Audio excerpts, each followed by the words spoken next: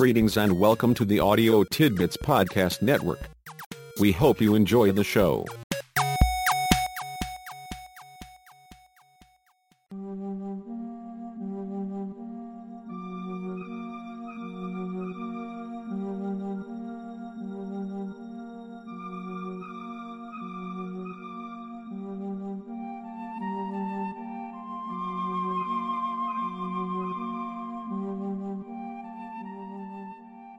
It was Charles Horton Cooley who said, when one ceases from conflict, whether because he has won, because he has lost, or because he cares no more for the game, the virtue passes out of him.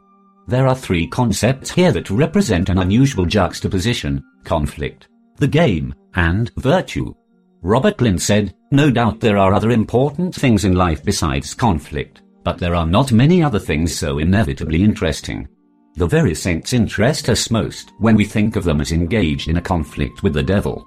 Conflict can certainly be interesting, either as a participant or as an observer, but the game and its relationship to virtue may be even more interesting. The game must first offer real and present win-lose possibilities. If it doesn't, the virtue passes out of you. More to the point, an immediate possibility of losing is the key to virtue. Here, virtue is doing what is right and avoiding what is wrong. The virtuous person pursues winning while doing only what is right. Conflict is then not the tension between winning and losing. Rather, it's the responsibility of right versus the risk of wrong. The truly fatal risk is not losing. It's succumbing to the temptation to sacrifice one's virtue on the altar of success. It's tempting to put forth a few moral pronouncements about right and wrong, but it's your call. The take-home point is simply that, if you are a virtuous person, you know what's right and understand what's wrong. The game, for you, is doing what's right and avoiding what's wrong, while playing to win, every time. To do otherwise is to let the virtue pass out of you.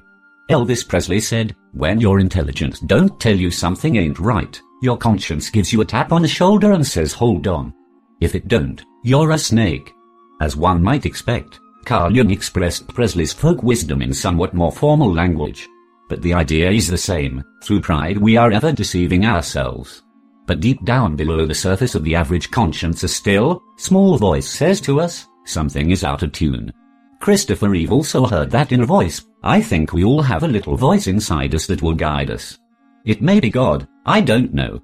But I think that if we shut out all the noise and clutter from our lives and listen to that voice, it will tell us the right thing to do.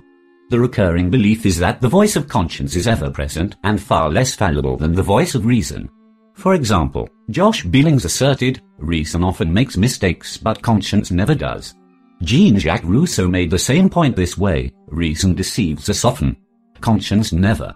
Although stated less dogmatically, Joseph Cook agreed with Billings and Rousseau: conscience is our magnetic compass, reason our chart. Unfortunately, that little voice may not be quite the totally reliable key to recognizing the good and right some say it is. Samuel Butler pointed out, conscience is thoroughly well-bred and soon leaves off talking to those who do not wish to hear it. As it turns out, conscience has an attitude. If you don't pay attention to it, it may just stop paying attention to you. Were that not problem enough, what conscience is saying isn't always clear. You can listen and still struggle to understand. As William Dean Howells pointed out, the difficulty is to know conscience from self-interest. Conscience and reason are having a fight. They go back and forth all through the night. It's a right to the nose and a left to the chin. When morning comes, they start over again. Reason says that it makes perfect sense.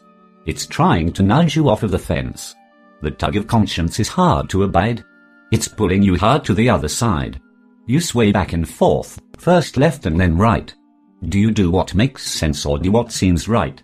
Conscience gives you a pull, then reason a push. If this isn't resolved, you'll be dumped on your tuition. Does reason prevail or does the little voice win? Do you take one on the nose or one on the chin? Either way you go, it doesn't feel good.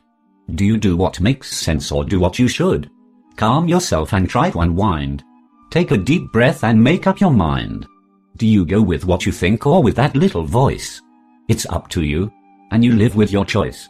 H.P. Blavatsky added to the conversation with, "We cut these numerous windings in our destinies daily with our own hands, while we imagine that we are pursuing a track on the royal high road of respectability and duty, and then complain of those ways being so intricate and so dark. We stand bewildered before the mystery of our own making, and the riddles of life that we will not solve, and then accuse the great Sphinx of devouring us. There you go again, daily cutting windings in your destiny with your own hands. You think those windings represent the track along the royal high road of respectability and duty, but they don't. As it turns out, they are so intricate and so dark that you become bewildered, unable to handle the mysteries of your own making and the riddles of life. Instead of finding yourself on the royal high road, you are mired down in the mysteries, at a loss as how to solve the riddles. Will you solve the riddles? No. And it's that damn Sphinx's fault. It's devouring you. The problem seems to be that you do one thing while imagining that you are doing another. More to the point is that you are trying to cut your own trail instead of sticking to the high road. A wise person once said, "We know better than we do." That can be especially true when it comes to sticking to the high road. Sticking to the high road can be quite challenging. Even so, the associated lessons all have two things in common. First, they usually are not particularly complicated. It certainly can sometimes take a while to get it, but once you do get it, the lesson is normally straight up and to the point. Second, and here is the rub, the lessons invariably are a "so now you tell me" kind of thing. Oh sure, hindsight is 20/20ths, live and learn, no one is perfect, and you are only human. Nonetheless, having learned your lesson is not much consolation once you have already missed important opportunities to stick to the high road. Yes, you may do better the next time, but your chance to get it right the first time has passed and will not return. Much better is to get it right, the first time, on time, every time. It's certainly true that no one is perfect, you are only human, and things only work out just the way you want them to in the movies. Life can be a real bear sometimes, but fortunately, you do not have to take responsibility for life. You are only on the hook for who you are and what you do. Here is a suggestion worth taking to heart. Start with developing a personal style that sets you apart, that lets everyone know that you are a class act. Think about people you know who stand out from the crowd, people who are certifiable class acts. They have 3 techniques down pat. First, they are originals. Their style and approach with people and situations are their trademarks. Second, they are not on again, off again. They are always uniquely themselves. Third, and here is the key, it is no accident. They usually make it seem easy and natural. But take a closer look and you will soon understand and appreciate how hard they work at it. They consciously and purposely do everything they do, with style, all the time, on purpose, one situation at a time, one person at a time. Our conversation would not be complete without wise input from Aristotle.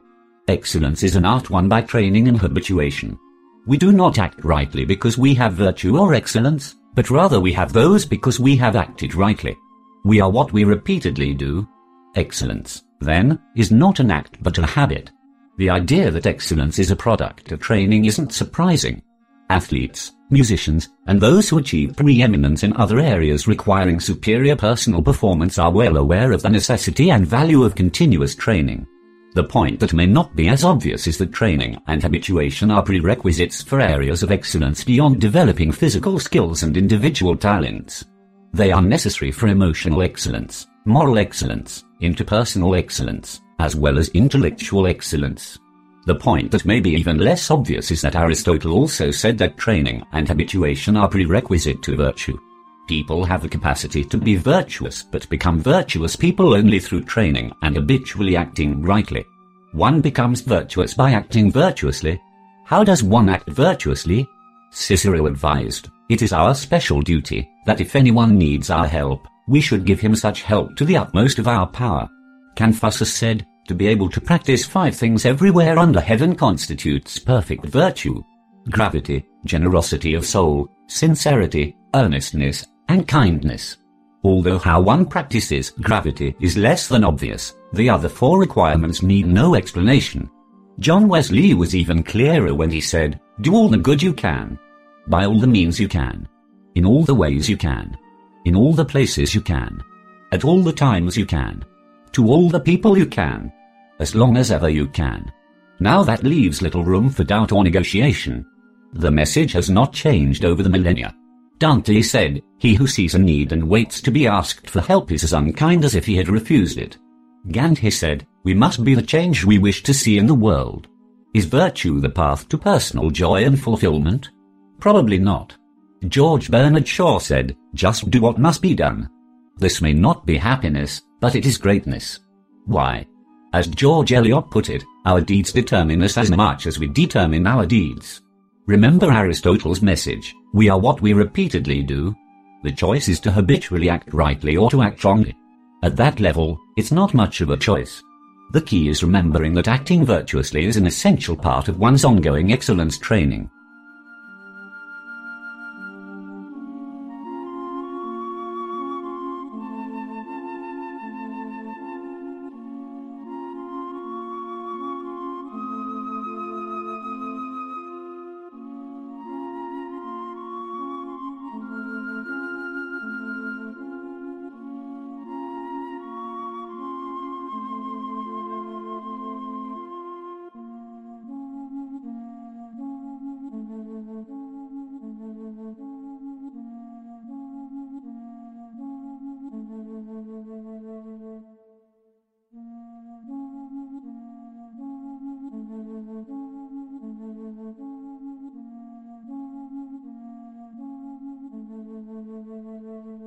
Music by Kevin MacLeod.